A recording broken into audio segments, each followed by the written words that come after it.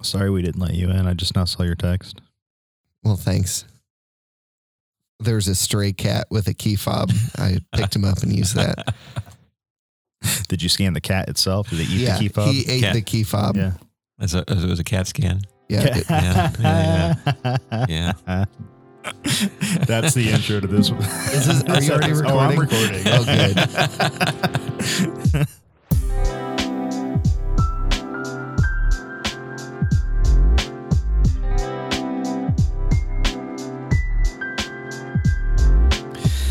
Welcome to Respond Worship Podcast. We are an audited extension of the Respond Worship Retreat, where we inspire worship ministries for greater effectiveness, instruct teams in worship skills, and ignite a community of worship teams. Yeah, that's what we do. We do that. We attempt to do that. We strive for that. We strive. There we go. And That's a most better of word. the time, we might hit it. That's true. No. That's true. Yeah, that's what we do and who we are. Exactly. And do we want to talk about the retreat now? Yeah. Okay. Yeah. Because, I mean, we just talked about the retreat, kind of. Yeah, we talked about but it's actually coming up, so we should plug that. We are recording this in December of 21. Yes. And the Respond Worship Retreat that we just mentioned is happening in February of 2022, and registration is now open. It is now open. So you can go to respondworship.org and scroll down to, well, actually, I guess it's at the top of the page. It says register. You click on there. It'll take you to another website. I'm sorry, this is so convoluted, but this is what happens when you register for Respond. Yep. You click on the registration at the top of the page. It take you to Maranatha Bible Camp's website, which that you'll is click where on. Respond happens. Yes, exactly.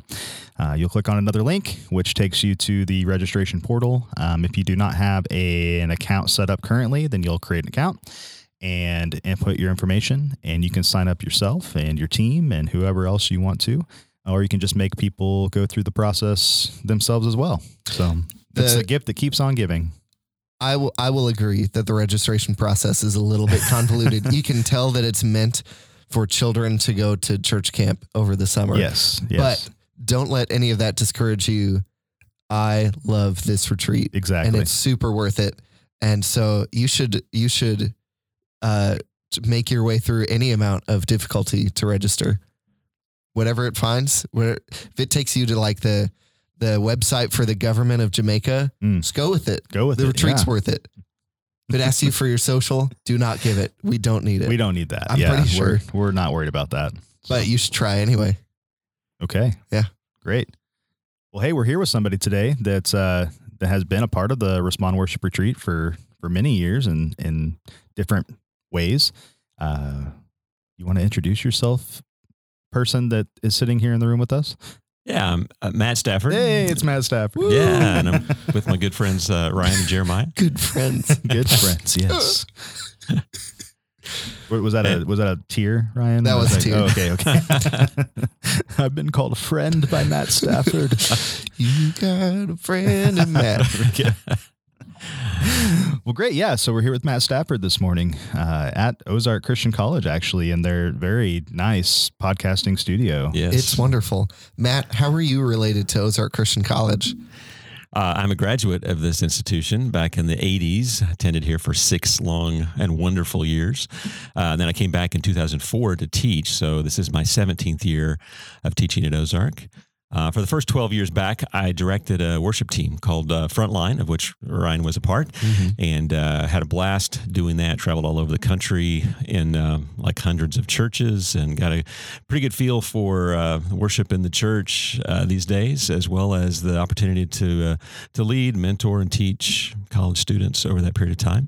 Then the last 5 years, I've been leading the worship and creative arts department, and particularly in moving into areas of creative arts, audio, video, graphic design, visual aspects of worship, and started a Creative Arts Academy 5 years ago, along the same lines of that, to just expand the reach of the college and expand our instruction into areas beyond music and worship. Yeah, speak a little bit more into that so our listeners kind of know more about what the Creative Arts Academy is and who it's for. And yeah, we started the Creative Arts Academy in 2017, and we invite high school students to come and spend a week at OCC. And we have 12 different tracks that they can select from: music, photography, video, writing, drama, public speaking, songwriting.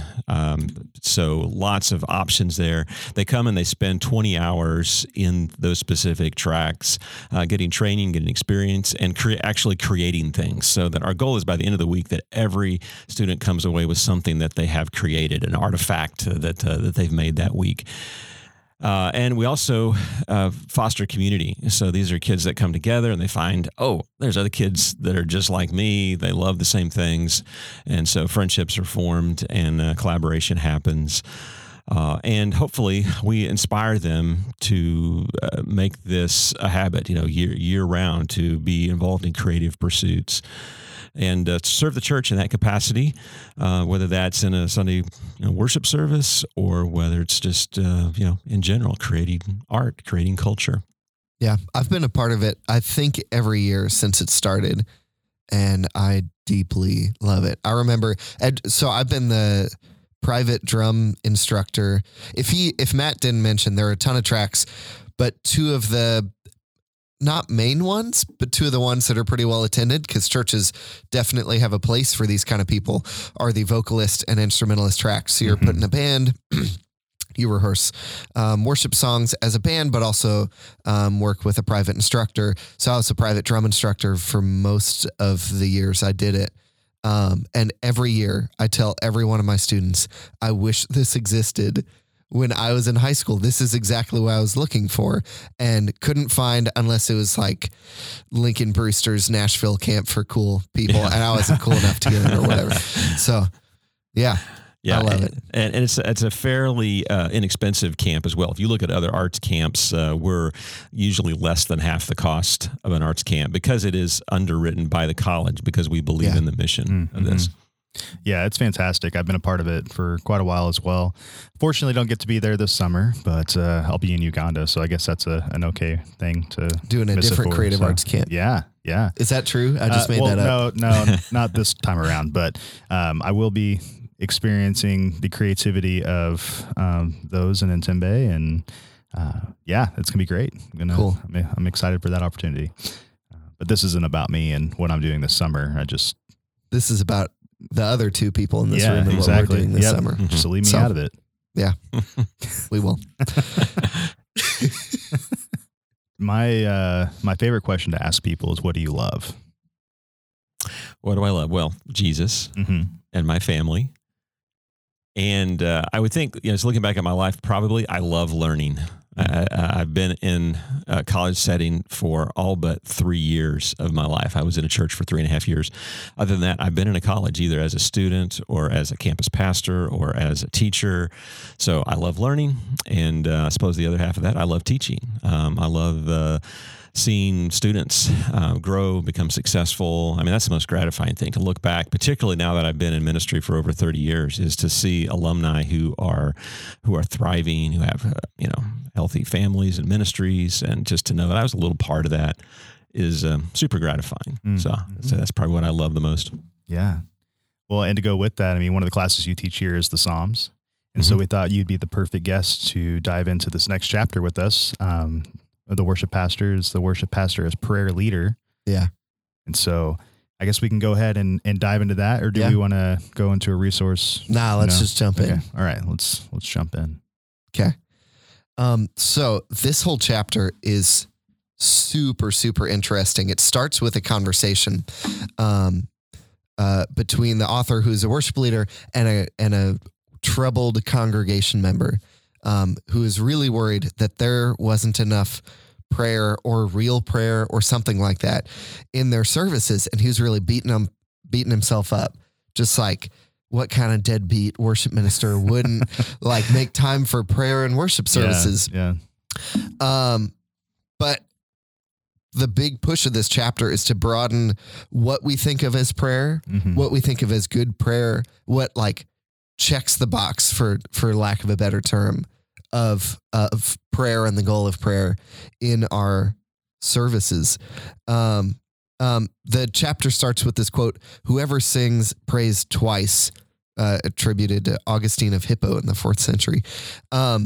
This is going to lead into a claim he's going to make about prayer and singing in church, which is that they're the same or can be the same. He says at the beginning of page 60, "I thought prayer was talking to God. Then as I grew older, I realized that prayer was talking with God." And so if the goal of the services is not to just offer something to God, offer the right amount of the right kinds of things that he approves of, but actually to be with and communicate with and interact with God, then singing is a part of that. Mhm. It's kind of what this quote could be saying is singing is prayerful or can be prayerful, but does something maybe engages you on a deeper level with prayer than just being led in spoken prayer by an individual. Anyway, it just attributes a lot of power to singing.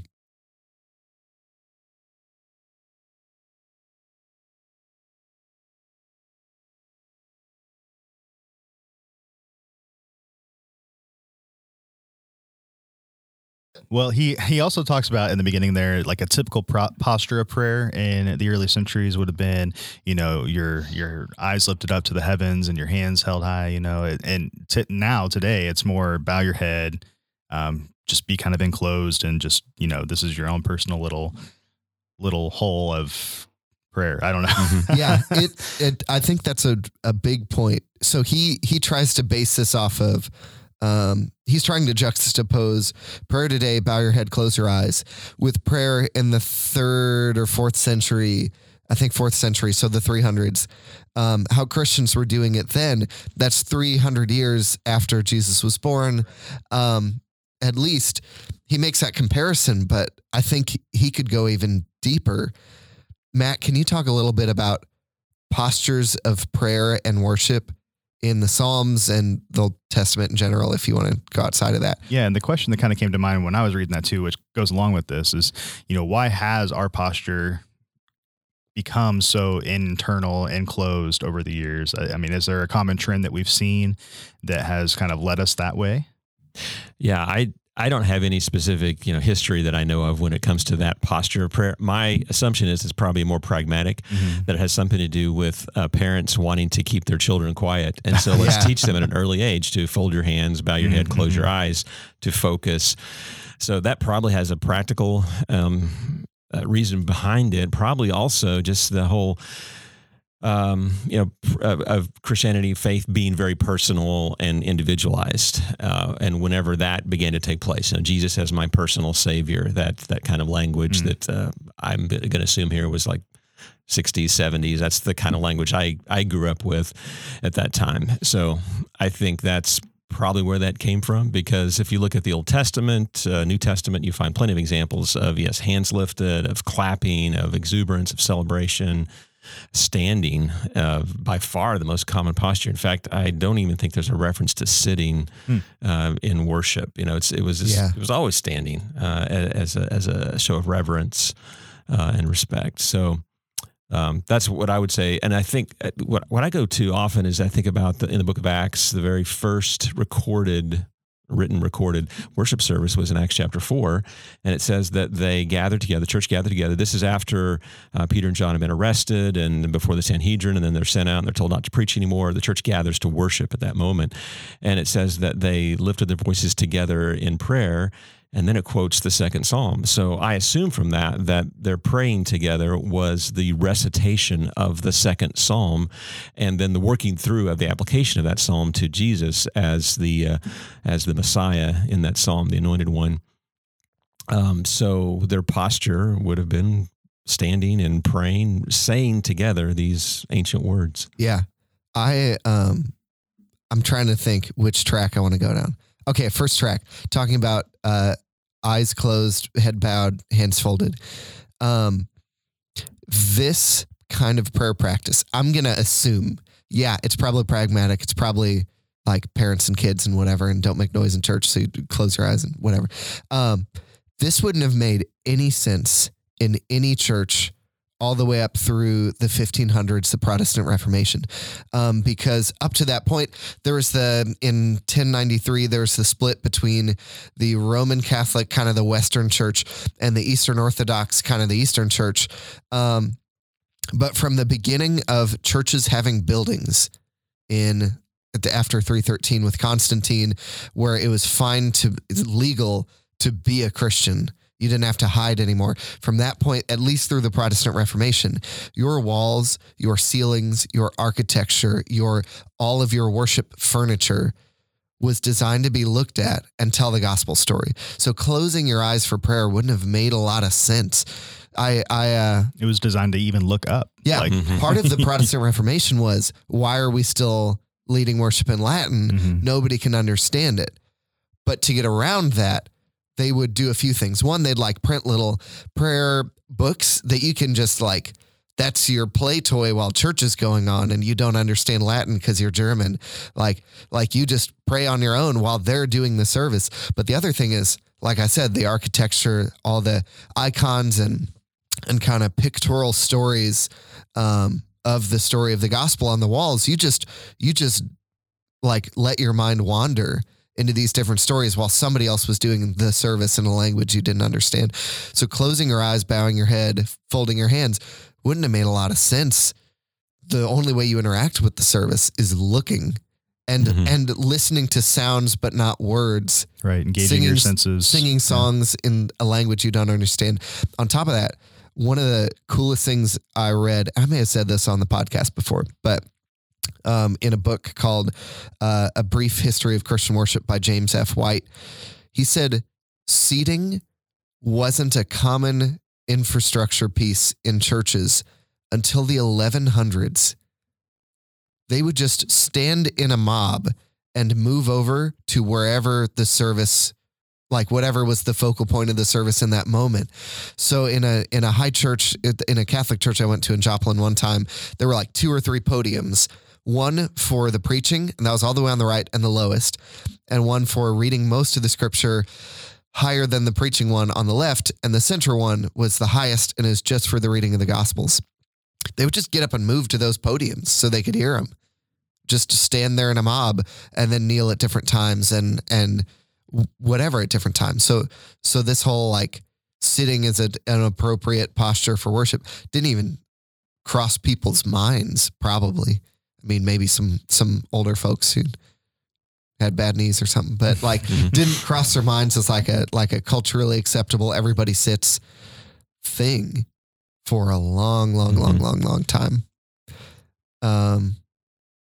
Yeah. And then the Biblical Foundations of Worship class I took with Danelle at Lincoln, she said the same thing about postures. She said, at least in the era of King David and beyond, there's no real, sitting isn't a biblical worship posture, but standing with hands raised, laying flat on your face, prostrate, those are acceptable patterns. Right. Yeah. Yeah. There were no chairs in the temple, in the courts or anything. It was always standing. You think of Nehemiah chapter 8, that great worship service and the restoration of the temple, where it says that people literally stood for hours listening to the reading of the law.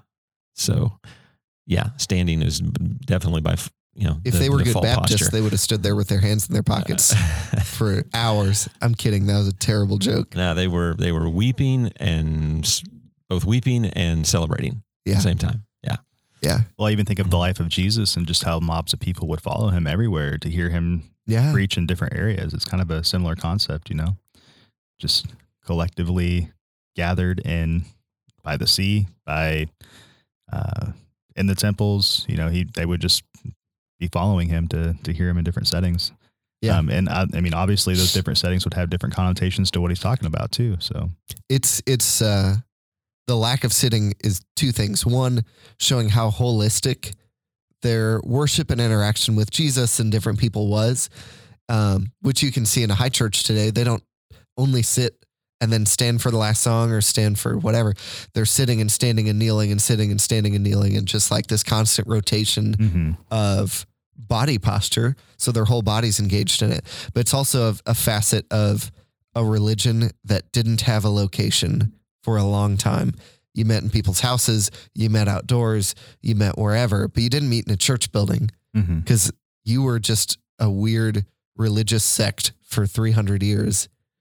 Like you couldn't have a church building. Right. Yeah. Yeah. And I wonder if the culture of our building shifts over time have kind of brought us more internal as well. Because, like you were saying with the high church, we're constantly looking up or admiring the beauty that's around us in the building, but now we're in warehouses with stadium seating, and all focused towards, these light shows on stage. And which I think that's our answer to poor worship architecture is we're going to build into our architecture lights and stage designs and whatever to still direct you like those other things would, but direct you to a location by the house lights going down and the stage lights going up. Right. Direct you to people being examples of a good attempt at being an honest, wholehearted worshiper rather than stained glass of a saint who was a good worshiper. Yeah. Yeah. One of the first time I read this chapter, one of the most convicting things, was this quote I'm going to read from page 60 and 61. Zach Hicks said that the worship service is the central training ground and vocabulary builder for a Christian's prayers throughout the week. We're not only facilitating prayers on Sundays, we're training Christians to pray Monday through Saturday. I know in my own experience as a pastor, and as a pastor in the Midwest, where cultural Christianity is a pretty rampant thing. What I mean by that is like you can grow up and have learned about Jesus and have learned a bunch of stories from the Old Testament in Sunday school, and be deeply involved in and familiar with Christian language, but your life is not necessarily devoted to that. That's maybe a 30th of your week and your priorities and whatever. And a bigger percentage of that is your kids' sports and getting a promotion at work and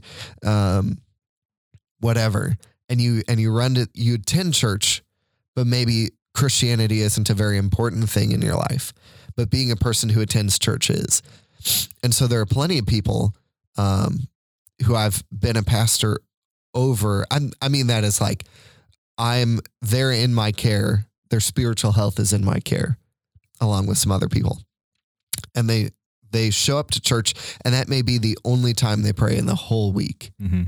So whatever language I give them from our songs, from our sermons, from our prayers, in between different elements, from our prayer prompts and times of extended prayer, from our scripture readings, that's going to be the language they know and the training ground they have in prayer. That will probably be the only catalyst for prayer other than a catastrophe, right? Which makes them feel like they need something quick. Yeah. So Matt, you teach a lot of foundations classes for worship at the school. What are some things that you teach your students as far as preparing for that in the church? As far as the songs that we choose or the words that we're using to put on, the hearts and minds of people as they leave our churches each week. Yeah, it's important to be founded in the Bible and teaching biblical prayers. And I've always been struck by Jesus when he was asked by his disciples, teach us to pray. And Jesus replied not with a PowerPoint, here's 3 points on how to pray, here's a 20-minute sermon on prayer. He said, when you pray, say, our Father who art in heaven. He taught them the very words of prayer. And so, we teach by example, and certainly songs are maybe the most powerful prayers that we can teach because they stick with us. And I know we've all had this experience where we can't remember the 3 points of the sermon, 2 hours after it's been preached, but we're still humming that song, or even later in the week, the words are coming to mind. And so worship leaders have just a powerful responsibility to teach people the words of prayer that they're going to take with them for the rest of the week and the rest of their lives. It's the words of songs that are going to come to mind, in the hospital rooms and in moments of trial. Probably not the words or a 3-point outline from a sermon. So we have a tremendous responsibility to teach the words Yeah. that we speak to God. And we talked about this in previous episodes, potentially, about the relationship with the senior pastor and how important that is for the worship leader, especially in this context, knowing what they're going to be preaching about ahead of time so that you can use the words of your songs to really emphasize the driving points for their sermons. Because, that, like you said, people are going to memorize or remember the words of the songs more than they probably are the points. So if we're emphasizing those points through music, then they are holistically getting what we're trying to communicate that weekend. And then hopefully, allowing that to carry with them throughout the rest of the week as well. Yeah. I feel like prayer, I've heard a lot of statements on prayer, a lot of idioms and whatever. I remember Josh Huckabee said a lot of times, prayer is the barometer of our anticipation. So how much are you anticipating what God is going to do next? How much are you anticipating Jesus showing up again and completing his vision for the world and wiping away all sickness and death and whatever? How much are you anticipating those things? We'll know how much you are by your prayer. And I've heard a lot of statements like that just make me think prayer is the actualization of our faith. Prayer is the activation of our faith.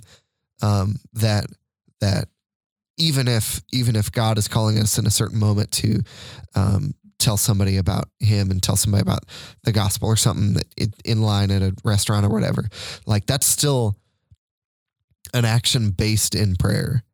That if prayer is a conversation between you and God, then even his nudging to you is an act of prayer of you relating to God and communicating with him. And so prayer is so valuable and so important and so necessary. I feel like Zach Hicks really hits it on the head when he says, so while God alone moves hearts in sincere prayer, this after he's making a point that we can't change people's hearts.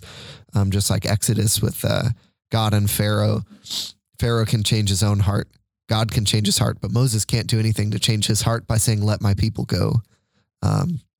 So while God alone moves hearts in sincere prayer, a worship pastor continually cultivates a longing to see it happen. We want our worship services to be filled with real prayer. We ache for it to happen, and we plead with God to make it so. This kind of prayer is, I feel like, what our worship gatherings should be aimed at. Like how do you know if you won this week? We talked about this a little bit in Doxological Philosopher, making that was like chapter 3 or something. But making a worship philosophy that kind of answers the question, how are we going to do what we're going to do? And how do we know if this Sunday was a win? And I feel like prayer, along with all the other idioms you could say about prayer is like the goal, the benchmark. Was this a prayerful Sunday? Then it was a good Sunday. Then we won. Then we did a good job. Yeah, one of my professors, Don DeWelt, used to say that prayer is the world. Prayer is where the world that we live in meets the world that we believe in. And so if you have that experience in a worship service where those two worlds come together, the world we believe in, the world that we live in, when they meet, then that is a win. You've accomplished that. And what happens when those two worlds collide is transformation, because you are face to face with ultimate reality. There's just a lot of lies, fantasy that we believe in this world. And when we meet the real world in worship, our fantasies are confronted and shattered, and we're aligned with reality. And that's the power of worship and prayer. When heaven meets earth like a sloppy wet kiss. I prefer unforeseen, personally. Well, sloppy wet, I think, makes better context with that quote. It does, but also you don't want that. I don't know. Oh dear. Man, I just really love this chapter. I feel like the conversation about prayer and corporate worship and all that and singing is super valuable. We're not plugging. This isn't the plug this week, but I'm going to plug this separately. There's a book by a guy named Skye Jethani. Just speak that into Google text to speech to text and see if it gets it right. But it's a book called With. Hopefully you can spell that. It's called Reimagining the Way We Relate to God. And his whole point is this, and I feel like Christians have been making this point for a long time. But without thinking about it beforehand, without being really careful about it, we tend to think that we need to relate to God or get stuff from God or be over God or be under God, or all these different words that he uses. But he says that with is like the biblical goal, that like being with God is where the fruit is grown in our lives, where we can find the fruit of the Spirit because we're attached to the vine, where God's abiding presence makes sense of the rest of it, of our call as Christians, of the boldness of the early Christians in Acts and all that. Like it all stems from abiding and being with God rather than God needing something from you, rather than God needing to give something to you, then all these different ways we can relate to God. But yeah, being with God is the central thing. Anyway, but that's not our plug this week. But you should get it anyway and read it. It's a really good book.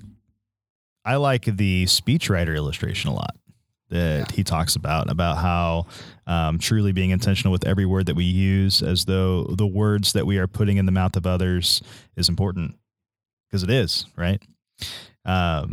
So yeah, even with the songs that we choose, I mean, we even talked about that, but I guess a question for you, Matt, since we do have you here and we want to have your input as much as possible. Do you, I guess, in maybe your experiences with leading worship, do you spend a lot of intentional time beforehand planning your prayers, writing out things that you're going to say? Do you teach this to the students as something that's pivotal that you should be doing? Because I know for me personally, like, getting caught up in the hustle and bustle of life, we don't really have a whole lot of time. I don't feel like I always have a whole lot of time to plan specifically like that. And so a lot of my planning goes more into making sure that the songs that we're doing is going to resonate well with the message. And I do include and incorporate prayers here and there, but I don't feel like I'm as intentional as I should be. But anyway, aside from all that, I guess I'd just like some of your input on the importance of that and maybe what you've done in the past that could be beneficial for our listeners. Well, for as long as I can remember leading worship, I have always started with scripture, and it may just be because I'm not very creative and to come up with things on my own. So I just go to, here's a book in the Bible. It's got 150 prayers. Let's just pray those. Right. And that's seriously, 30, 40 years ago when I started doing this in college ministry, that's what I did. I would go to a psalm and build the service around that. I would see what songs were inspired by that song. I would think what is the structure of the psalm, and then pattern the worship after that. So I've always done that. I've always taught that as a default, is to start with the scripture. And certainly, for me, because by nature I'm not an extrovert, I just don't spontaneously think of funny and cute things to say. So I have to plan ahead. Mm-hmm. And I would say nearly 95% of the time, anything I say from the stage, I've already practiced it. I've already thought it through, and I've said it in various formats, and I've practiced it. Mm-hmm. But that's part of just my nature as someone who likes to prepare and not be surprised by things. So that's certainly true. And I found another thing that I've engaged in is the discipline of writing. And I started a project 2 years ago to write every day. And I take 2 verses of the Psalms and reflect on those. So usually it winds up being 200 words a day that I'm writing about each verse of the Psalm. So, so that discipline of writing, because writing forces us to think very clearly and specifically. Writing can be very specific, and so I would encourage that in worship leaders to write what you're going to say, because it forces you to be careful, and thoughtful about what you say. Mm. Yeah, it's a good word. I didn't find as much. I didn't think the speechwriter thing was as cool until you just said it. I feel like I didn't get it until you said it out loud. I was like, speechwriter, oh, cool. putting Probably 'cause words in I God's mouth, just but I didn't get it. Love to write, so it just made sense in my mind. Click like, and yeah, I love to being- speech, and so we know that. we know that. But I feel like I didn't get it until you said it out loud, and then it makes a lot of sense. This is kind of the conversation we're going to come back to in the next episode, probably with the theological dietitian chapter. It's a little bit of the same thing, where this is the training ground, the vocabulary builder for Christians' prayers throughout the week. He makes a point in the next chapter. I don't want to spoil it. So if you're worried about spoilers, mute it right now for about 10 seconds. In the next chapter, he says that what ideas we put forward and things we validate are going to be a lot of what they think about God. How they think God is going to be reflected in what we're saying about God. And I feel like the speechwriter thing applies to both, that the words we sing every Sunday, just like a speechwriter, are words that they didn't necessarily think of 10 seconds ago, but they're now saying and identifying with and believing. Right. And there's a big responsibility on us to be careful with that, to be protective of that and intentional with that.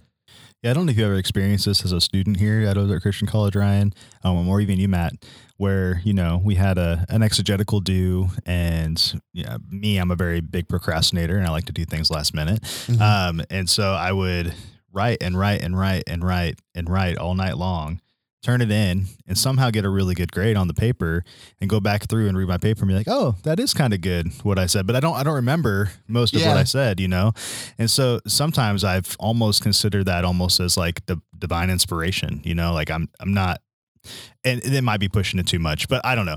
We are going to add one of those papers to the end of the Bible before the end of this podcast. No. Revelation says specifically not to do that. So we're not going to do that, but it doesn't say that in the Jeremiah Jones version. Okay. Sorry. But with that, there is something to that where, as long as we're sitting down and we're being intentional with something specifically, because, in an exegetical, you have a specific set of text or one specific portion of text, a pericope, if you will, to a pericope, right? I'm kidding. That you are investing so much time and energy into to try to extract as much truth as possible from it. And so, just that intentionality, there's something to that. I think God can really guide your writing and your thoughts when you're that invested in His word specifically. So yeah, something I like about writing versus just speaking and hoping that what you're saying is right is you're both the speaker and the fact checker. You write your sentence out and you're like, is that even true? Did I say that right? Are these the best words? Yeah. And hopefully as you do that, you deliver the best possible, the most true possible thing you could. You deliver exactly what you meant. And, that's kind of when we're singing songs, at least in my context, we don't write any of our own songs ever, just because that's not a skill I've built up. That's not a muscle I've worked. And so a lot of it is I'm the fact checker for speeches coming in. I'm determining, is this pre-written thing going to be good for our church, good for our people, good for their own faith journey? Is anything in here going to be misleading for people in our context? And it's not just us as the fact checker, though. Yeah. Our congregation's our fact checker as well. I know that from personal experience.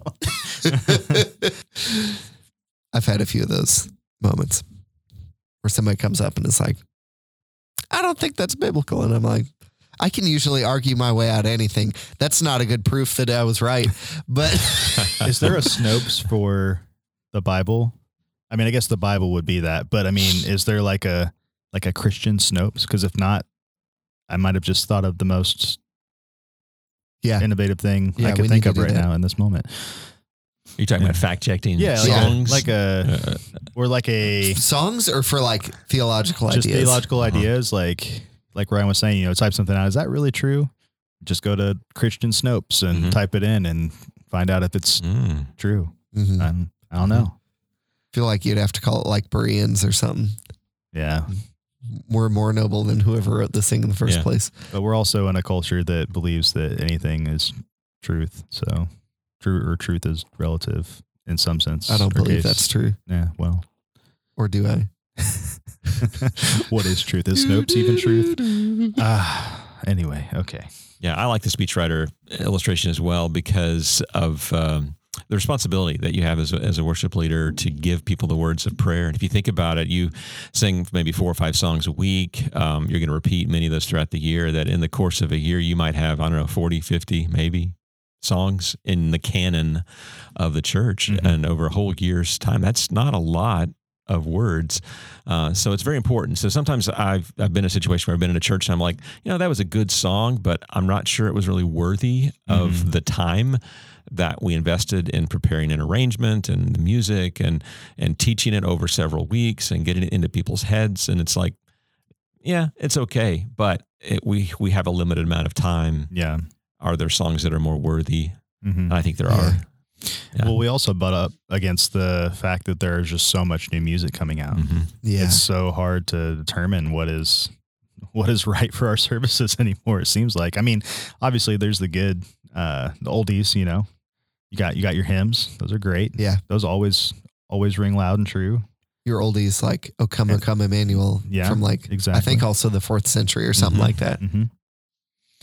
Yeah. But then, today there's just so much music. I get overwhelmed quickly trying to plan anymore. There's people from my team constantly that are like, we should try this song. We should try this song. It's like, well, we already kind of do a song that presents that similar message, but I think a little bit better.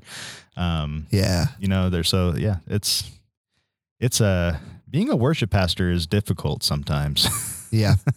I think to refine this conversation for this week though, the speechwriter idea, I think is a little more on the affective side, on the emotional, which again, I feel like every chapter that Zach Hicks writes, there's a footnote in there that says, we'll talk about this more in chapter 13, right. The emotional shepherd. And I'm like, just get there already. Should have put it like 8 chapters earlier. Cause I just love that chapter so much, but I love that he footnotes his own book. Yeah. Just wait. I'll talk about it later. It gets better. No, it's already great. But I feel like the point he's trying to make in this section, at least, and I hope he'll make the same point in the next chapter. I don't remember with the speechwriter, but the point in this one is like, less like, are they saying right stuff when they're reciting the words that you wrote or that you chose for them? And it's more, are they like being led through, things that are going to form them into more true believer. He says somewhere like, these things stir up their affections that they already have, but they're just more stirred up in this moment because of what you did. That like they're brought to a more prayerful attitude as they're singing this because of words that you wrote or somebody else wrote and you chose.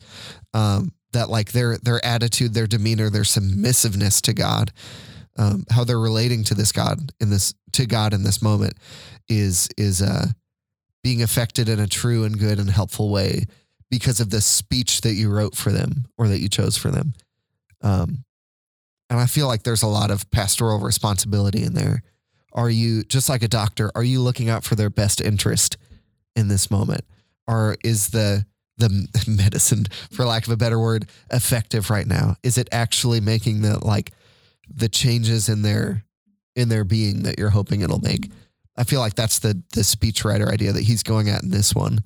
Yeah, not growing up in the church, I always thought it was interesting singing songs that other people wrote. Yeah. Because most of my music has been, prior to the church, has been me and bands creating our own music and own lyrics and stuff, So coming into a context where I'm learning other people's music to perform, for lack of a better word, each week, it was always interesting to me. But thinking through this chapter, we are essentially singing the prayers of other people. Yeah. Which is kind of an interesting concept to think about.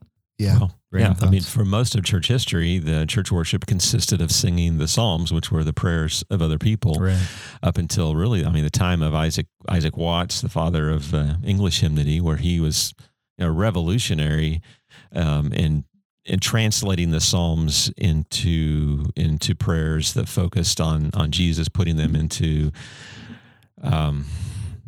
English poetry, essentially. Yeah. It was a radical thing. I love the story of Isaac Watts because he was a teenager in church when he was just bored to tears. He was like, Dad, can we sing something different in church? Instead of the Psalms, week after week, same songs.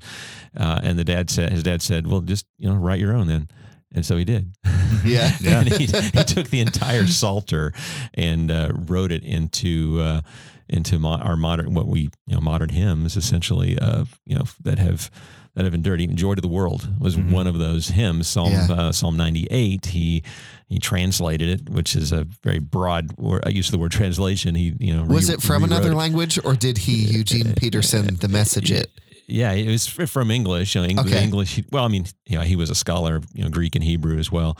But I'd say translation because it wasn't anything close to literal translation. But he took the concept of that Psalm 98 as joy to the world, the Lord has come, God coming to judge, and he interpreted that as this is Jesus coming to judge. Really, about the second coming was the gist of that psalm. We use it as his first coming, but definitely, if you think about it, it's a second coming. Yeah, when the curse is ended and the judgment is done. So, how many times does Jesus recite the Psalms? Do you know that count? I think it's more than twice, at least. Yeah, I mean, there are over 50 very specific quotations of the Psalms in the New Testament in general. When it comes to the Gospels, there are many, many times he quotes the Psalms. I'm thinking just offhand, Psalm 110 is one. My house shall be a house of prayer is another. Psalm 69, of course, from the cross. Psalm 22, multiple parts of that, as well as Psalm 69 from the cross. And on top of that, he was a good Jew. And so that meant that every time he came to Jerusalem for different feast days and I say days, but I mean sometimes they're weeks and whatever, he would recite, I'm looking at you, seeing if you're going to give me an A or an F on this. He would recite the Hillel Psalms 113 through 118. Yes. Oh, I got it right. Yeah, you got it. So like in his life, of course, he's reciting a ton more. Right. Like even him as a teenager in the temple. I don't know if it's teenager, but him as a boy in the temple and teaching and being a big part of like the scriptures in that place and knowing the scriptures to memory well enough that he could fight off the temptations of the devil in the desert. Matthew 4, because it's right after his baptism in 3. And like all those times show that like, even if he's only quoted the Psalms 20 times in the Gospels or less, that like he's definitely reciting them and murmuring them. I mean, the reason I bring it up is because of Tim Keller's devotional. It's called The Songs of Jesus. And I always thought that was beautiful. And I just took my church through that whole entire book this year. And so, the book of Psalms, but through his sectioning out of it. And it was really, really beneficial. But just to understand the Psalms as the songs of Jesus has been eye-opening for me. Yeah, when we think about Jesus' prayer life, we think about the time he spent the night in prayer as he was selecting his disciples. What did he pray? Did he just think about these guys and kind of talk to God about each one of them? Did he pray the Psalms in that context? Were there Psalms that came to his mind that he took the words of? And I think of probably Jesus' most intense time of prayer was in the garden, certainly, where he prayed for hours. Long enough for the disciples to join him for a while and then fall asleep, and then he wakes them up and repeat. And if for several hours, Jesus is praying. And again, I have no proof of this, but my assumption is that he was praying the Psalms. And as I read the Psalms, particularly the Psalms of Lament, it's not too hard to imagine Jesus praying this Psalm in the garden. Psalm 88, for example, is one of the darkest Psalms, and he just talks about it's a time of darkness. It's nighttime for my soul. I have no friends. My friends have abandoned me. Well, he's got disciples that have fallen asleep in this moment, so he could have been praying Psalm 98 or 88 rather. I'm convinced he was praying Psalm 16 in the garden because it ends with the words of, you will not abandon me to Sheol. I'll be seated at your right hand with eternal pleasures. And this is the text then that Peter uses on the day of Pentecost. So Peter in the garden hearing Jesus pray. So you might do that. Just take Psalm 16 and pray it as if Jesus, you were Jesus in the garden, and see how well that fits.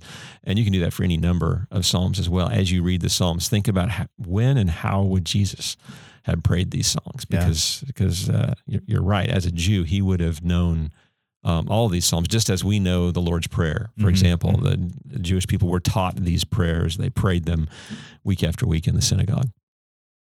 Yeah. That's something that I've come to, and I took Psalms with you. I took it over the summer while interning at a church. So I'm not sure I absorbed everything I could have possibly absorbed from that. And I regret that a little bit, but, that's something that I've really noticed and continued to grow in understanding about with the Psalms is the depth and the breadth of emotion in the Psalms and how that relates to people and who people should be. So I was at a church once where I was serving in a church where I heard their mission of what happens on a Sunday morning is, or their strategy. They said, people's lives are already filled with so much hurt and brokenness and pain and whatever. And we don't want to add to that on a Sunday morning. So we just want to be, happy-go-lucky and do all the joyful stuff and whatever. And it didn't sit right with me, but I didn't know why. I didn't want it to just be my opinion that I'd rather be moody and sad sometimes on a Sunday morning or inquisitive or whatever other emotions. But I didn't understand why I didn't like that idea. And I think as I grew in understanding of the Psalms and, on top of that, in understanding that the Psalms are the worship and prayer and song book for God's chosen people for a long time. I mean, like you said, the most of the history of the church in the world, that's been their songs. Even it was, and then they got away from it sometimes. And a lot of the different Restoration, Reformation kind of movements, when they say, you guys are off course, we need to get back to the Bible, a lot of times that means we're going to start only singing the Psalms again because that's the best thing to do or the whatever. And so the church has been coming back to and staying with the Psalms for a long time. And of course, before Jesus and during Jesus' time, that's where God's chosen people were anyway. Like David was a big part of writing the Psalms. So from then through the rest of God's people's history, the Psalms have been a big part of it. And I remember being a little worship song legalist in college and in high school, being like, you can't sing No Longer Slaves because it's allegory.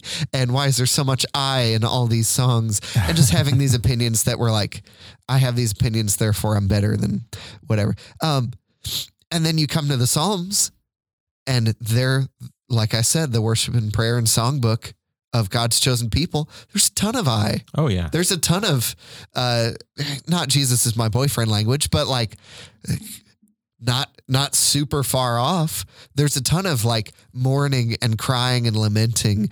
There's a ton of just like sheer joy and thankfulness and, tons of like all these different emotions and all these, I would feel very awkward like trying to sing a lot of those Psalms in church, word for word, how they are out of whatever semi-literal translation you're using. It feels like you're reading somebody's diary. And that as a group of people right next to like your weird uncle is just kind of weird. But what it does for a group of people, what it does for individuals is like help orient your heart and your soul and your posture towards God in every human emotion. And it's just really cool, but also it's mostly cool because it's different from how I feel like I grew up singing in church and worshiping in church. Yeah. And those norms for me, it's different.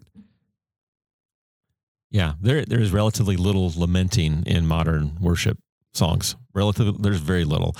And I don't know. I struggle with this because, like you said, there are a lot of laments in the Psalms, but they're also very personal. There are only a handful of communal laments. It's mostly individual laments. You don't get the first communal lament until Psalm 44. But previous to that, it's all just David complaining and I mean, certainly lament is a major theme in the Psalms. I mean, the more I study and pray them, I realize that one of the key themes of the Psalms is frustration with God, disappointment with God.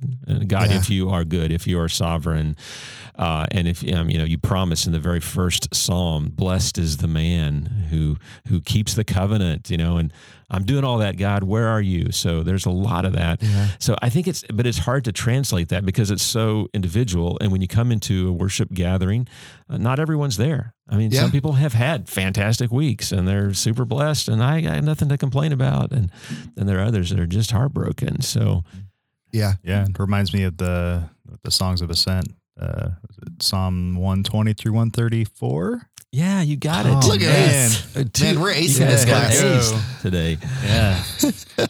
Yeah. So there was a song that came out, Highlands, Song of Ascent. A while back that I don't use it congregationally. Just it's very wordy and it's also I feel like it's very much a reflective song, but it's a good song to set up what Song of Ascents are about. And, in the Highlands and the heartache, like it's the mountaintop and the valley moments of life. Like that's what we experience all the time. And so, I love having a song like that can really just teach about, different ways to pray, and that we have, 15 Psalms that we can use to pray in those moments as well. Yeah. We're going to get to it more in, there's a chapter for everything in this book, honestly. I think it's like the worship pastor is mortician or something, or one of those where he talks about how valuable lament is in church, and how little there is. He even says, like, for my church, at whatever time he was a pastor at this church, that didn't have any lament in their diet, in their normal regular routine. He introduced "Lord, I Need You" as a like junior lament, like it's halfway toward a lament, just relying on God. And he was like, "That's step one," and that's as many steps as we've taken so far. But that's like step one toward feeling allowed to lament in this church with this group of people. Yeah. I love the bridge of that song. Teach my song to rise to you when temptation comes my way. Yeah. Like that's a beautiful line. It is. Yeah. It's really good. When I cannot stand, I fall on you. Like so poetic. I love it. Jesus, you're my hope and stay. What I appreciate is that it feels dried up. Like the person who's singing that feels lyrically dried up in the same way that I feel like a song of lament, Psalm 42 feels. It's another psalm where it's personal, but he's like, everybody's abandoned me. They say, "Where's your God?" When my tears are my food day and night. It feels dried up, like exhausted, like withered up. And I feel like it does a good job identifying with that, but we don't have a lot of those songs, and it feels weird to take the happy people into those places. But just imagine what it's like for those who mourn every week when we go to the happy places, like there's no reason not to. Anyway. Yeah, I think it was Billy Graham that said when he gets up to preach, he realizes that there's a broken heart in every pew. And I've tried to do the same thing when I lead worship yes, I want to offer some celebration, but I also want to recognize as I look out in the congregation that there is a lot of broken hearts. And what am I saying to them? What words am I giving them to pray this week? So while we may not have a lot of songs of lament, I think certainly we don't want to avoid the Psalms of lament, and we can use them in our liturgy and use these prayers and have people. I've always been a big fan of praying out loud together. We have this capacity now to put the words on a screen and read them, pray them together. So I'm a big fan of that. Would probably say that like 99% of the time I lead worship, we're going to read some scripture. It's just part of the plan for me. Yeah, and especially when you have like long instrumental breaks in a song, just having something up there on the screen for something to read because people engage in those moments way differently. And so just making sure that you're allowing space for people that don't necessarily like to sing, but they can read, and allow that to impact them. So this chapter makes a movement from these kind of conversations toward how do I make prayer, not how do I make prayer good, but how do I make like prayer more meaningful and more real and kind of revitalize our prayerful attitude and worship. And he has these 4 points. I'm just going to read them all and then we'll stop and go through them one by one if we want to. But he has his 4 points on how to kind of revitalize our prayerful attitudes in worship. He says, number 1, ask God for it. Number 2, cultivate a prayer-filled life. Number 3, investigate the meaning, the why, behind your worship services, various prayer practices, and then tell your people about the meaning of those practices in worship. And then lastly, fill your prayer practices with the appropriate emotion. I feel like we've been talking about that a good amount, the appropriate emotion. But one thing I think is really interesting, and I've tried to make a practice in my life, I think since I first read this book, and I didn't realize that that's why I started doing this, but do you want to revitalize prayer?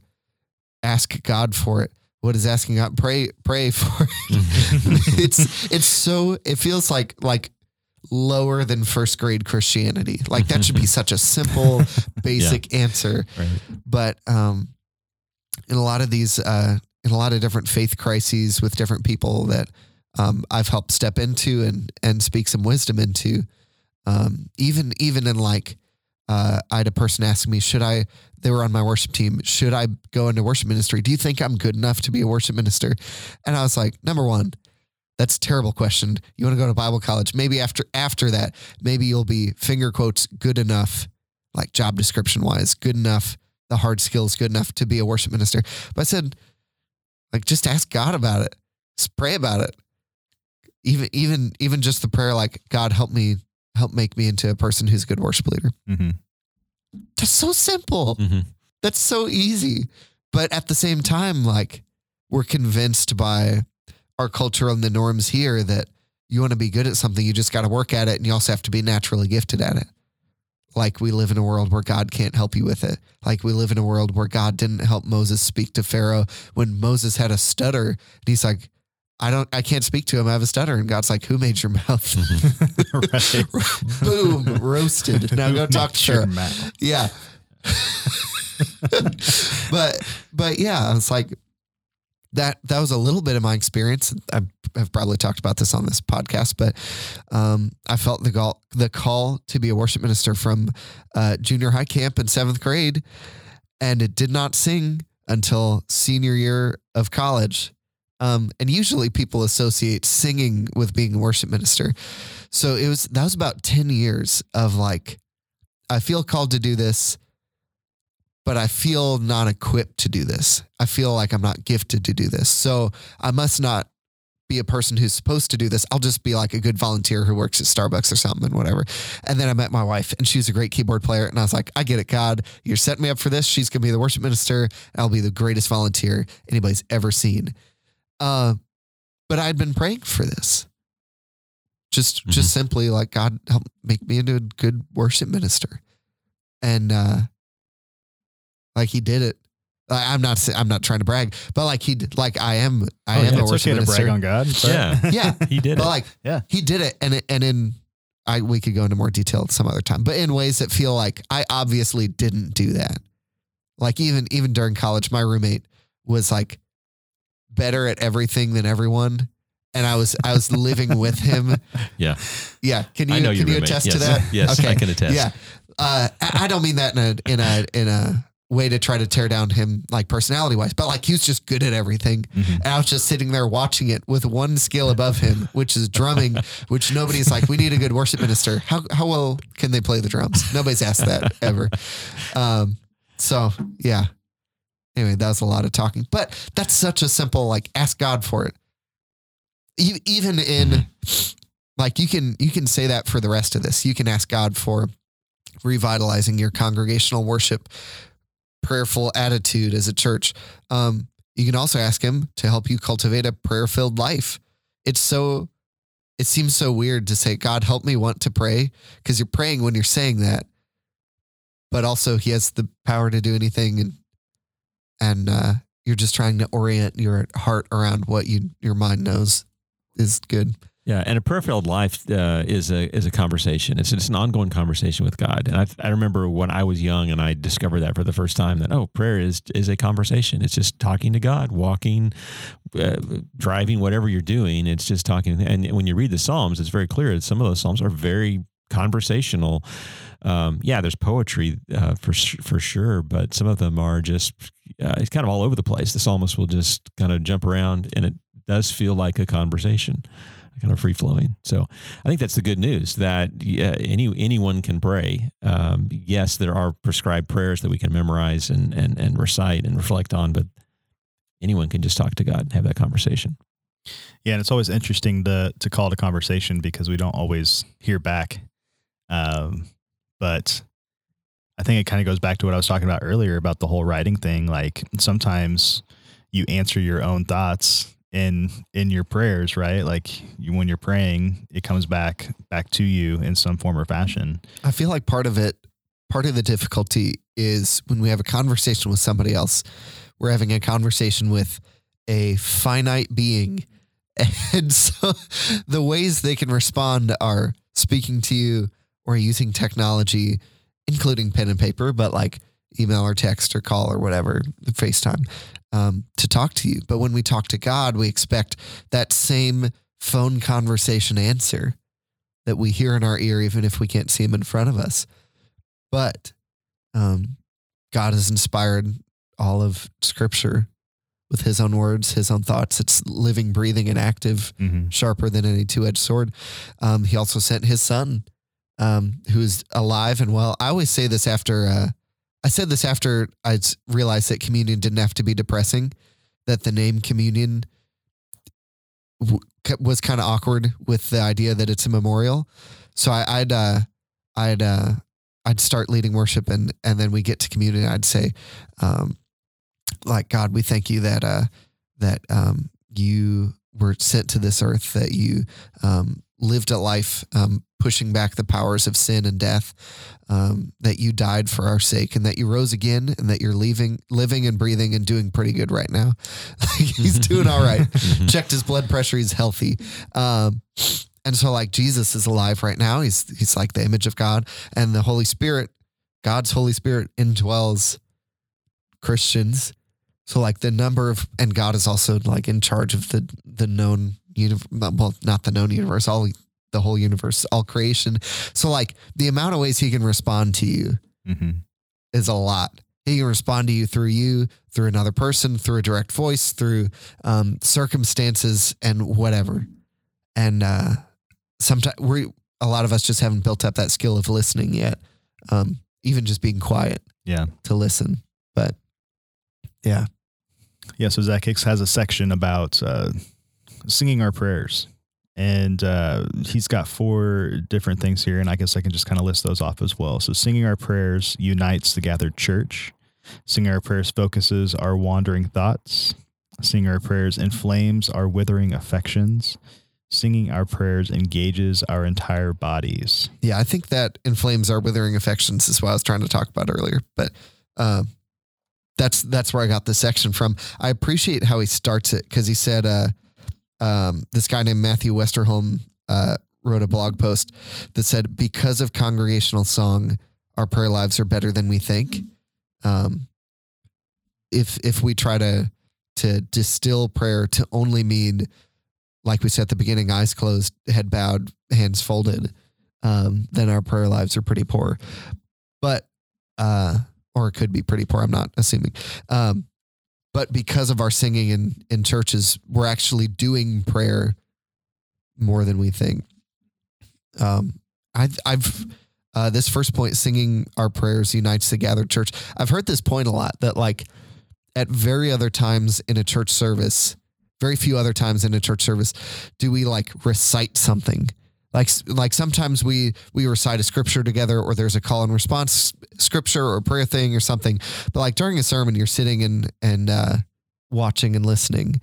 And during communion, you're you're praying, but probably individually, or a short prayer, prayerfully led thing by the guy at the front who's reading the words of institution and this is my body and all that. But those are, even if we're unified in what we're doing, at no point do we look like the little green aliens from Toy Story more than when we're singing, where we're all in unison. We're all like one joint voice. The claw. The claw. Yeah.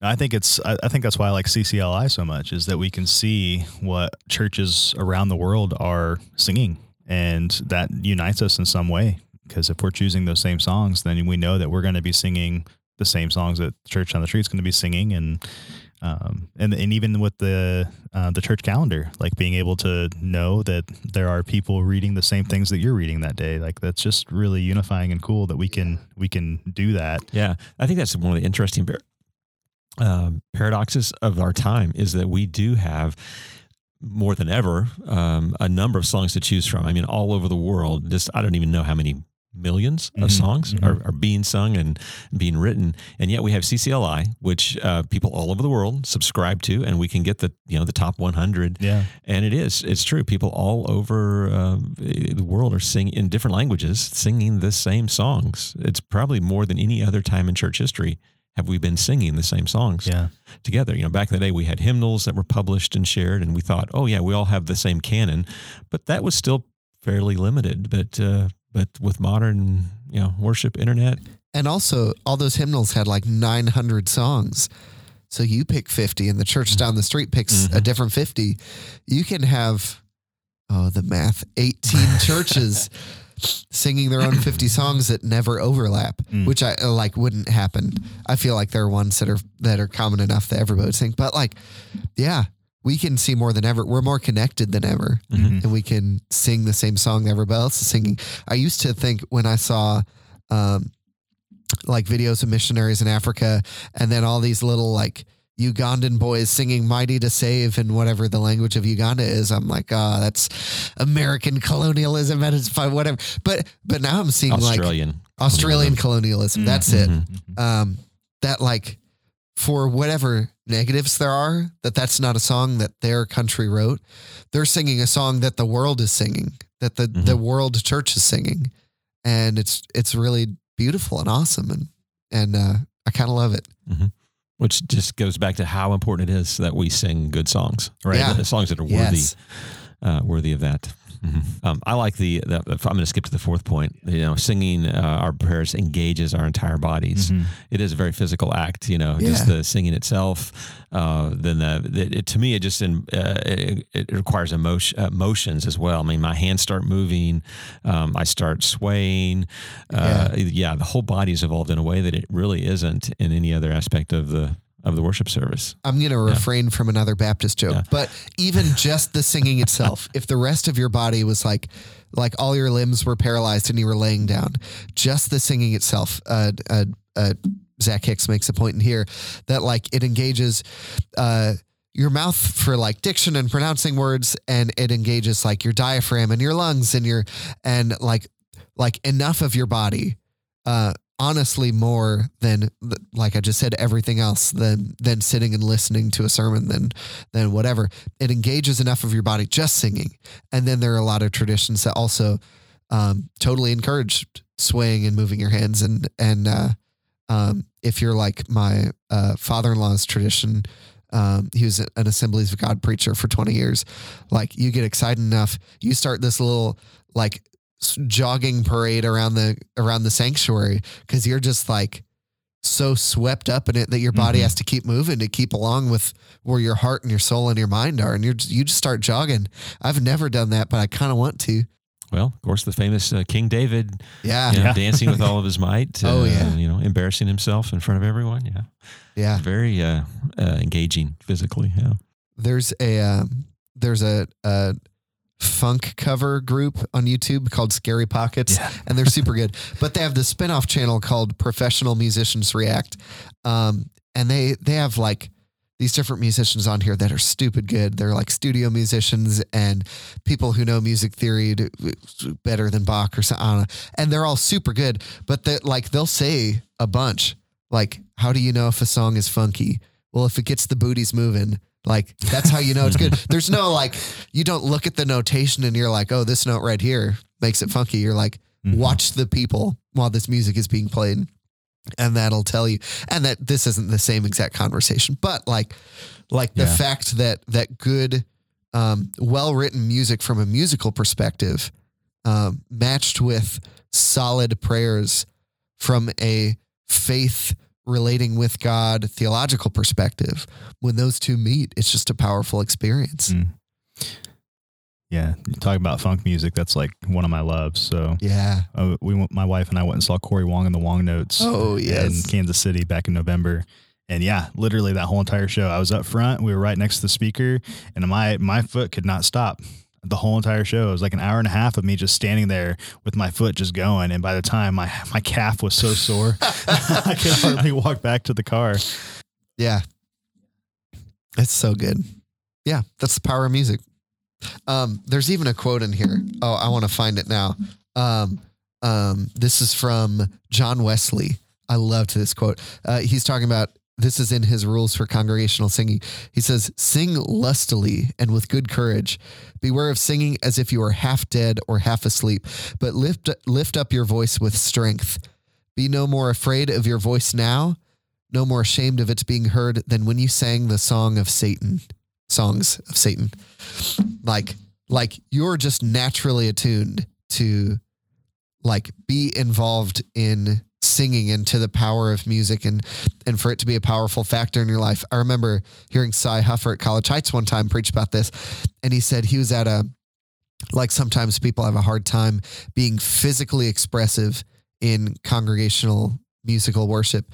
And he said, I've heard the arguments like, that's just not what's natural. And some people just worship. This is not a hit on non-physically expressive worshipers. But he said he went to a U2 concert that was like full of people in their 50s and 60s, the same kind of people who would be like, this is getting a little too physically expressive for me, and just watch people raise their hands at a U2 concert and really get into it. And he's like, we don't have a problem with the music. Yeah. We just have a problem with what category it fits in or what we think is acceptable or what we're used to. But like people clearly don't have a problem getting into music and being physically expressive. Right. Yeah. Anyway. Yeah. The Psalms tell us several times to shout or just make a loud sound, make a joyful noise. That is the way it's translated. I think about sports gatherings, Chiefs Stadium, the loudest, place on the planet. Over a game, we can get that excited about something that's so meaningless. And yet, you don't have that kind of energy in the church. Yeah. I think about mosh pits and crowd surfing. That's my history. So being seriously in metal bands and just watching these kids go crazy over your music. And it's just screaming, it's not even words you can understand most of the time, but they're still moving and yelling. And yeah, I think about, I like how we're just trading stories. This is great. I think about, one of my first outings, when I was on Frontline for a year as a drummer with Matt. And we led worship at a church that morning of like 300 or so in like Oklahoma. I don't know. And it was a pretty normal church experience for me. It was very much what I expected it to be based on my other church experiences. And then we went to a church of 20 people that night for their Feast of Tabernacles celebration. Oh yeah. We set up our whole band of 8 on stage and a sound and a projection slides person, our whole 10-person group set up for these 20 people. And it was so great because we started playing, we're in the middle of the first song and a guy in the back row sounds his shofar. And I had never experienced that. I looked at our electric guitarist, like, is your amp on fire right now? There's some weird noise. I look back at the sound guy, the feedback. Where's the feedback coming from? And this guy's just blowing a ram's horn. It's like, oh my gosh, this is incredibly biblical. That's fantastic. It was so good, but that's just like the exuberance. It was that he was getting into it and then was like, this could use a little more ram's horn. It was so good. Yeah. Oh, I loved it. Oh yeah. I love it so much. Anyway, but yeah, singing our prayers engages our whole bodies. One thing I really appreciated, though, is that he also said singing our prayers focuses our wandering thoughts. I feel like maybe we need to sing our prayers more in this episode. Yeah. I feel like focus our wandering thoughts. Anyway, sorry. I feel like a lot of I've had this thought a lot.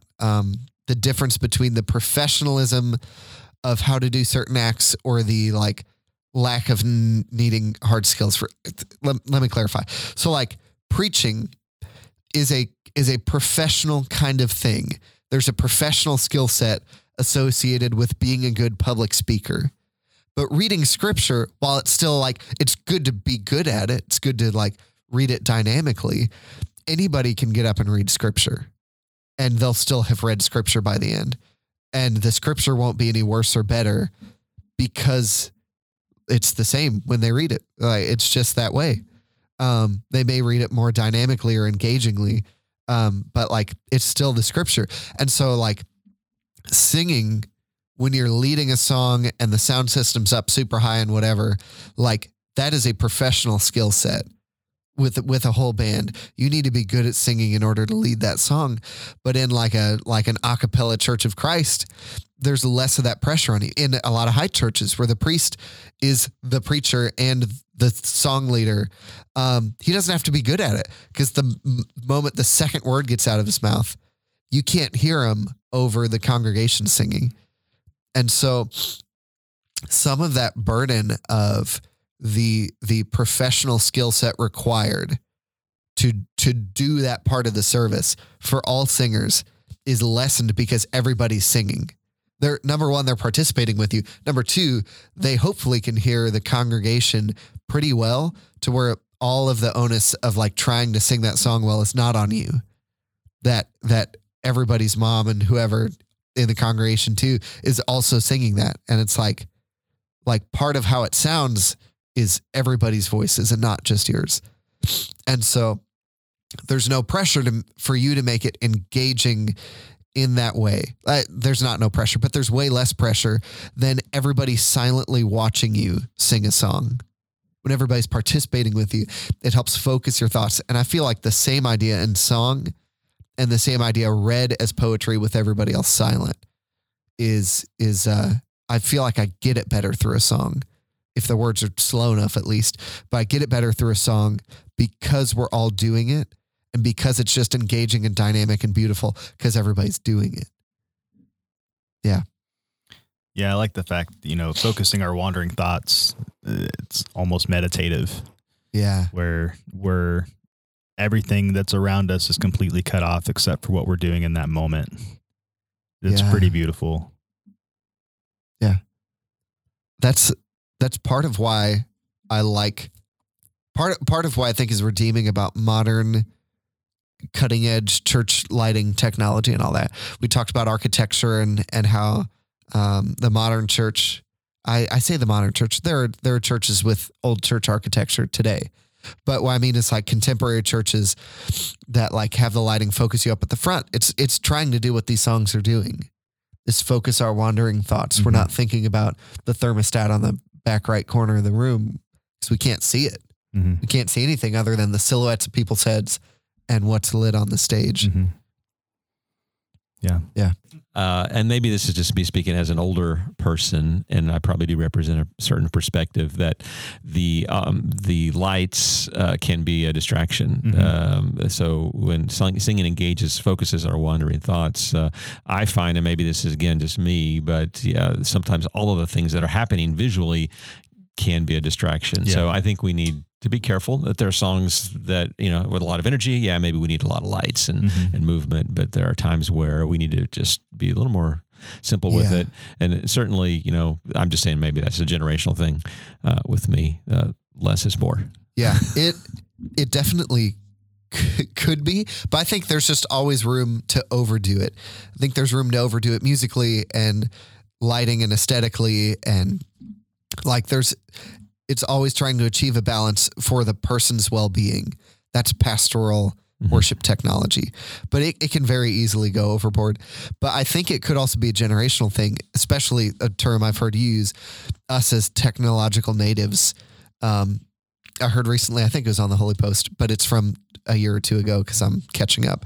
But they were talking about, a father was talking to his son about what he thought of the preacher's style and cadence and whatever. And the son was like, yeah, I think he's great. He sounds like a lot of people I listen to right now. And the father was like, you don't think he's speaking way too fast? And he realized his son listens to YouTube videos and podcasts on a 1.5 speed. Mm-hmm. So his accustomed speaking, like rapidity, like how fast he says words is a 1.5 faster than people usually say, and that's just what he's accustomed to. Yeah. Same as like the speed of English versus the speed of Mexican Spanish. It just flies by compared to the speed at which I feel like English people talk. It's my aunt's a missionary in Mexico City, and when I hear her speak Spanish, it's like it's not that I can't understand it only. It's also like the speed at which each syllable comes out is like 100 miles faster than mine. And I'm just not used to it. And it'd take me a while. Mm-hmm. So some of it might be that, especially for our brothers and sisters from Churches of Christ, where it's just house lights and windows and you just have to pay attention in a normal church building. Like they would be really freaked out by what we do now or feel really out of place, feel not at home with what we do now. They'd probably feel the same way in a high church where the walls look tattooed with a sleeve with all these icons and all this stuff going on. It's like you could be in there for months and not look at everything there is to look at during all the services. But yeah.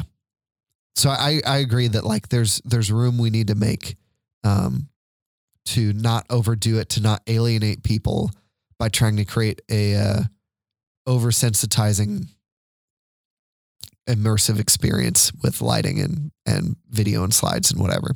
Can I read you a poem that I wrote? Please. Cool. So with it being the Advent season, I'm a part of a poetry group online where we have a different prompt each day, and we write a poem each day of Advent. So this was on November 30th, and the prompt was dwelling place.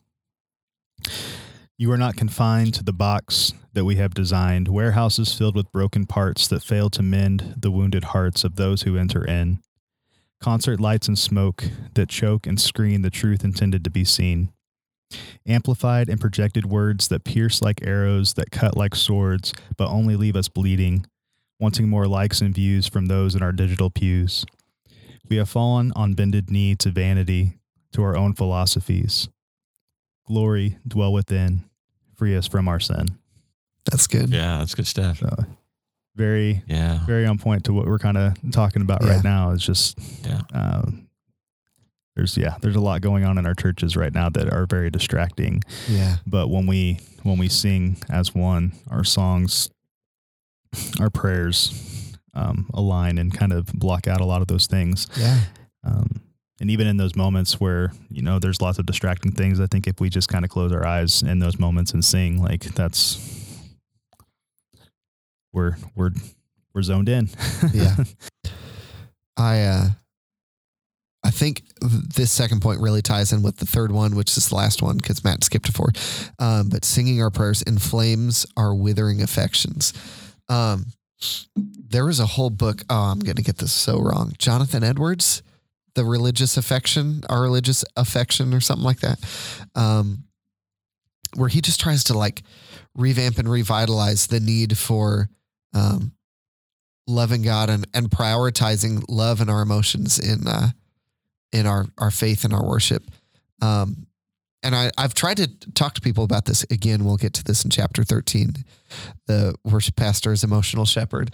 But this touches on it that I feel like a lot of the major thought movement of modernism. So we had pre-modernism, which is like a farmer plants a field, and then in order to harvest it, he'll go out there and sacrifice an animal at the temple to the deity that that promotes good harvest or whatever. I don't know. Anyway, like the divine is part of human life. And then there's the modernist trend of thought, which is there's one black and white answer to everything, and science probably has it.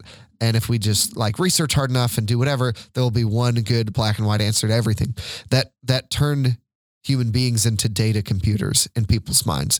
Emotion is bad. It's unreliable as evidence. Therefore, it shouldn't be whatever. And so trying to like reclaim emotion for people and remind people that in order to find a whole person, you have to find a person with thoughts and priorities, but also with emotions. We're emotional because God's emotional. Emotion is part of who we are. And if we don't shepherd that part because we think it's a bad part of us, then we're going to miss part of who we're shepherding. And so it's important that like singing has the power to stir up our religious affections. That's AFF affections, our religious emotions. Has the power to inflame our withering emotions, to stir up those things that we know are true, but that we like are more firmly resolved in because our emotions have been stirred up. It's the same with like wanting to protect your kid when they're in danger. Is that a rational decision? Kinda. Is that an emotional decision? Yes. Is it a good decision? Yes. Like it isn't a faulty thing. It's part of us. We're emotional about what we care about. Yeah, and from my experience, the most emotional part of a service, worship service, is typically the singing. That's when I'm moved, sometimes to tears, sometimes just chills or just a feeling of profound affirmation. And it's in the singing where that happens for us, I think. So I think that's a great point. One last thing I wanted to note about this chapter, I think he makes a really good point right at the end. He's quoting Jürgen Moltmann. Anyway, he's from Europe, as you can tell by his name.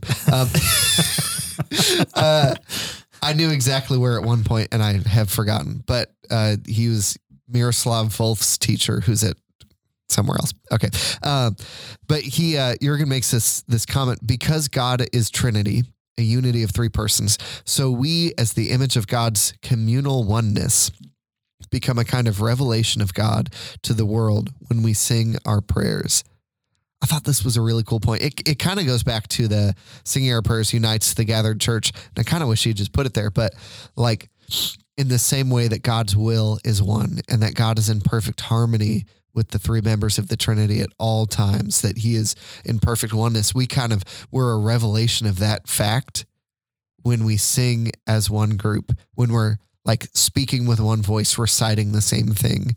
And there's just a really cool image with that. Not to talk about architecture again, but when I interned at College Heights, that's one of the things I loved most about it.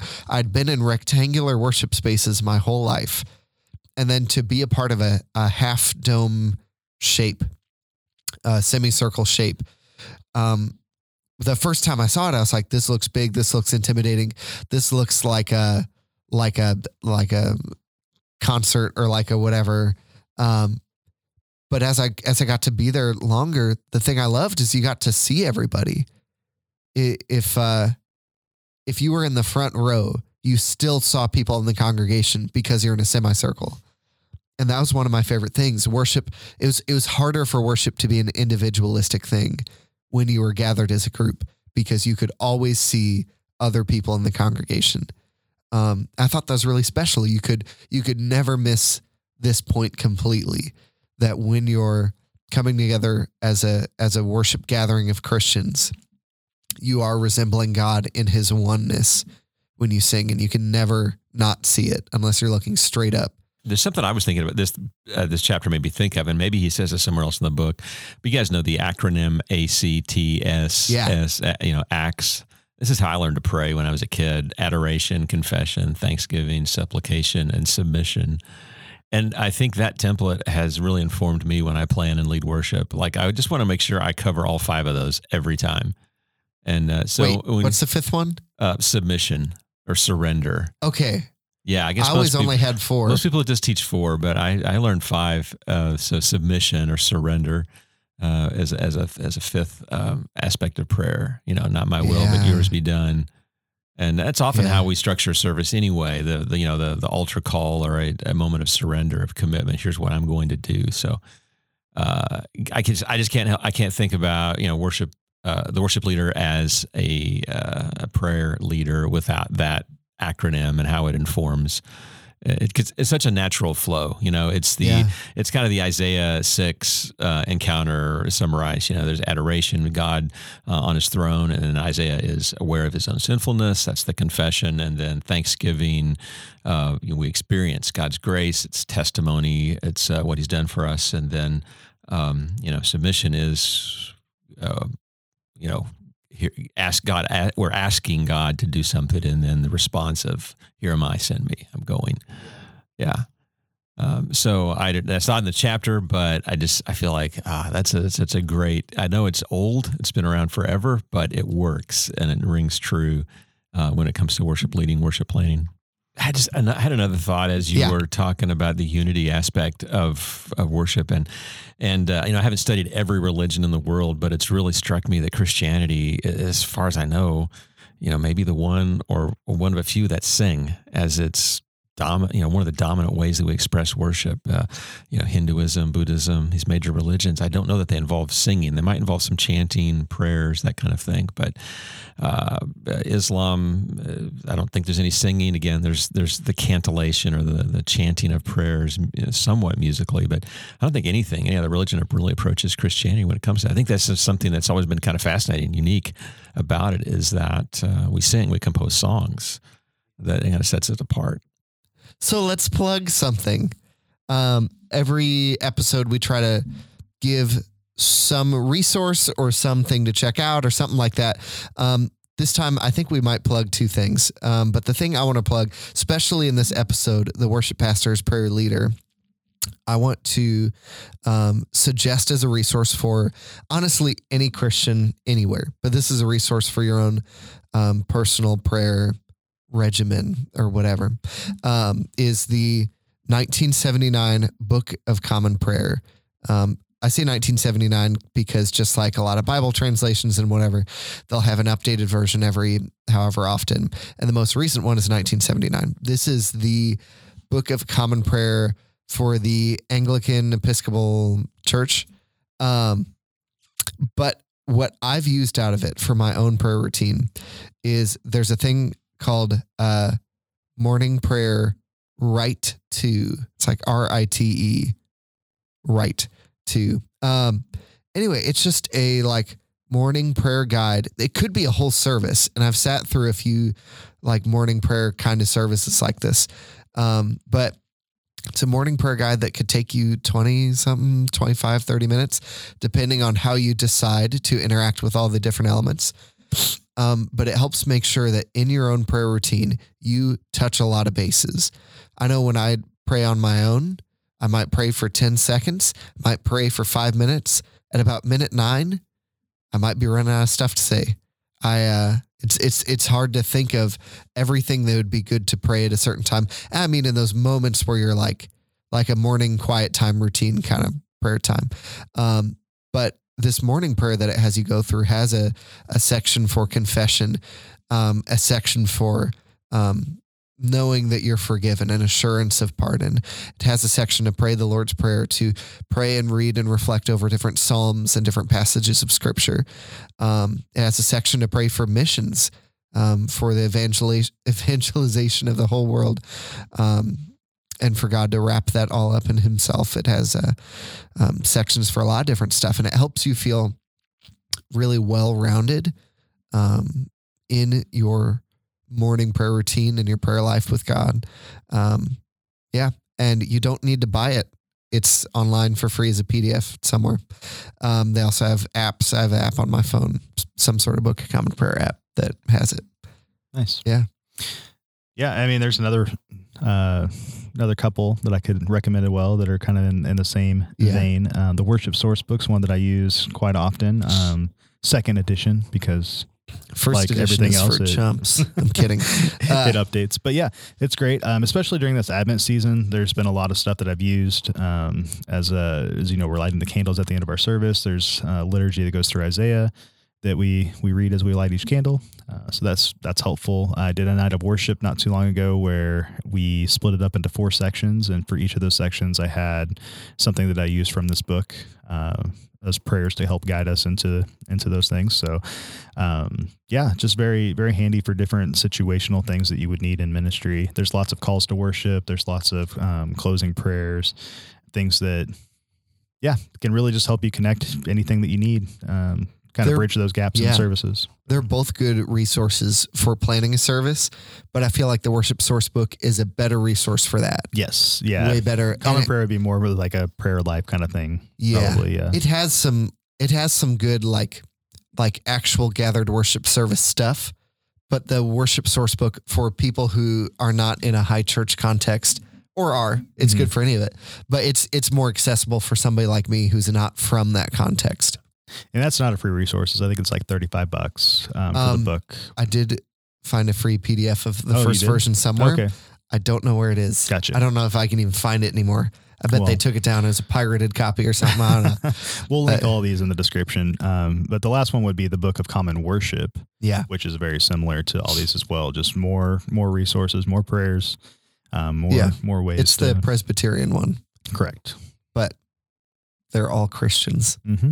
True. And we can, to use an idea from C.S. Lewis, although I'm sure somebody said it before him, he was trying to talk about the depth and width that we can use to research and know and learn about stuff. And he both talked about going into the past to help look over our blind spots in the present, and also going wide to other traditions, other denominations to, again, look over our blind spots in our own tradition and worship and think and whatever more holy. Mm-hmm. WHOLLY, holy. There you go. Yeah. Well, thanks again, Matt, for joining us on this podcast. We really appreciated time together and hearing your insights. And we hope we can have you on again sometime. Yeah, I'd love to come back. You guys are a lot of fun, and I enjoy listening to your podcast. I'm a faithful listener to the Respond Worship podcast. So. Somebody besides our moms. Yes. Your resources, usually free, are fantastic. Well, we strive for that. Appreciate that segment. Yeah. Well, thank you. Mm-hmm. I have one question though. Will you listen to this episode even though you were on it? Probably not. Yeah, it makes sense. I find those things painful. Listening to myself, whether it's a worship service or teaching, it's generally painful. So, no. Well, hey, another resource that we could plug here at the end is your website. Yeah. That's a great website. Great resource. I started a website a couple years ago. It's just called mattstaffordpsalms.com. Not to promote myself or anything, but Shane Wood did the same thing. So I'm just following his example. And so I've got video teaching on most of the Psalms. They're PowerPoints, 10, 15-minute presentations that give an overview of the Psalm and some comments along the way. And then, some articles that I've written, blog posts that I was doing for a while. And then I'm on this journey of a 3-year journey here of writing devotionally on all of the Psalms, and I'm on 103 right now. So that's awesome. Yeah, that's really cool. So that's there too. Yeah, I've used this website so much over the years since you've had it up. It's been really helpful for me. Just because when I was taking Psalms in college, there wasn't a whole lot that you can't cover everything, in a semester. So it was good to go back and to relearn a lot of things, and it's helped me set up some stuff for services. And it's definitely a good resource. I suggest it highly. Yeah, I'm surprised at the reach of it. I look at the analytics, and I've had over 4,000 unique views. There are people that are on it regularly. So I'm glad it's a blessing. This is Jeremiah. And Ryan. And Matt. Thank you so much for joining us. We'll see you next time. Well, we won't see you. Well, we do this every time. You'll listen to us next time. Exactly. You'll listen to us next time. If you would like to, please. Mm-hmm. Bye. Thank you for listening to the Respond Worship podcast. Make sure to check out the show notes for links to our website and social media. Follow and subscribe to keep up with new episodes, and feel free to rate and review us. We want this to be the best possible resource for you and your team, so your feedback is extremely important. We also want to hear from you. Send us your questions, content suggestions, ministry wins, and stories, and we will gladly consider them for future episodes. Just email us at podcast@respondworship.org. That's podcast@respondworship.org. We look forward to welcoming you into another conversation in a couple of weeks. Take care.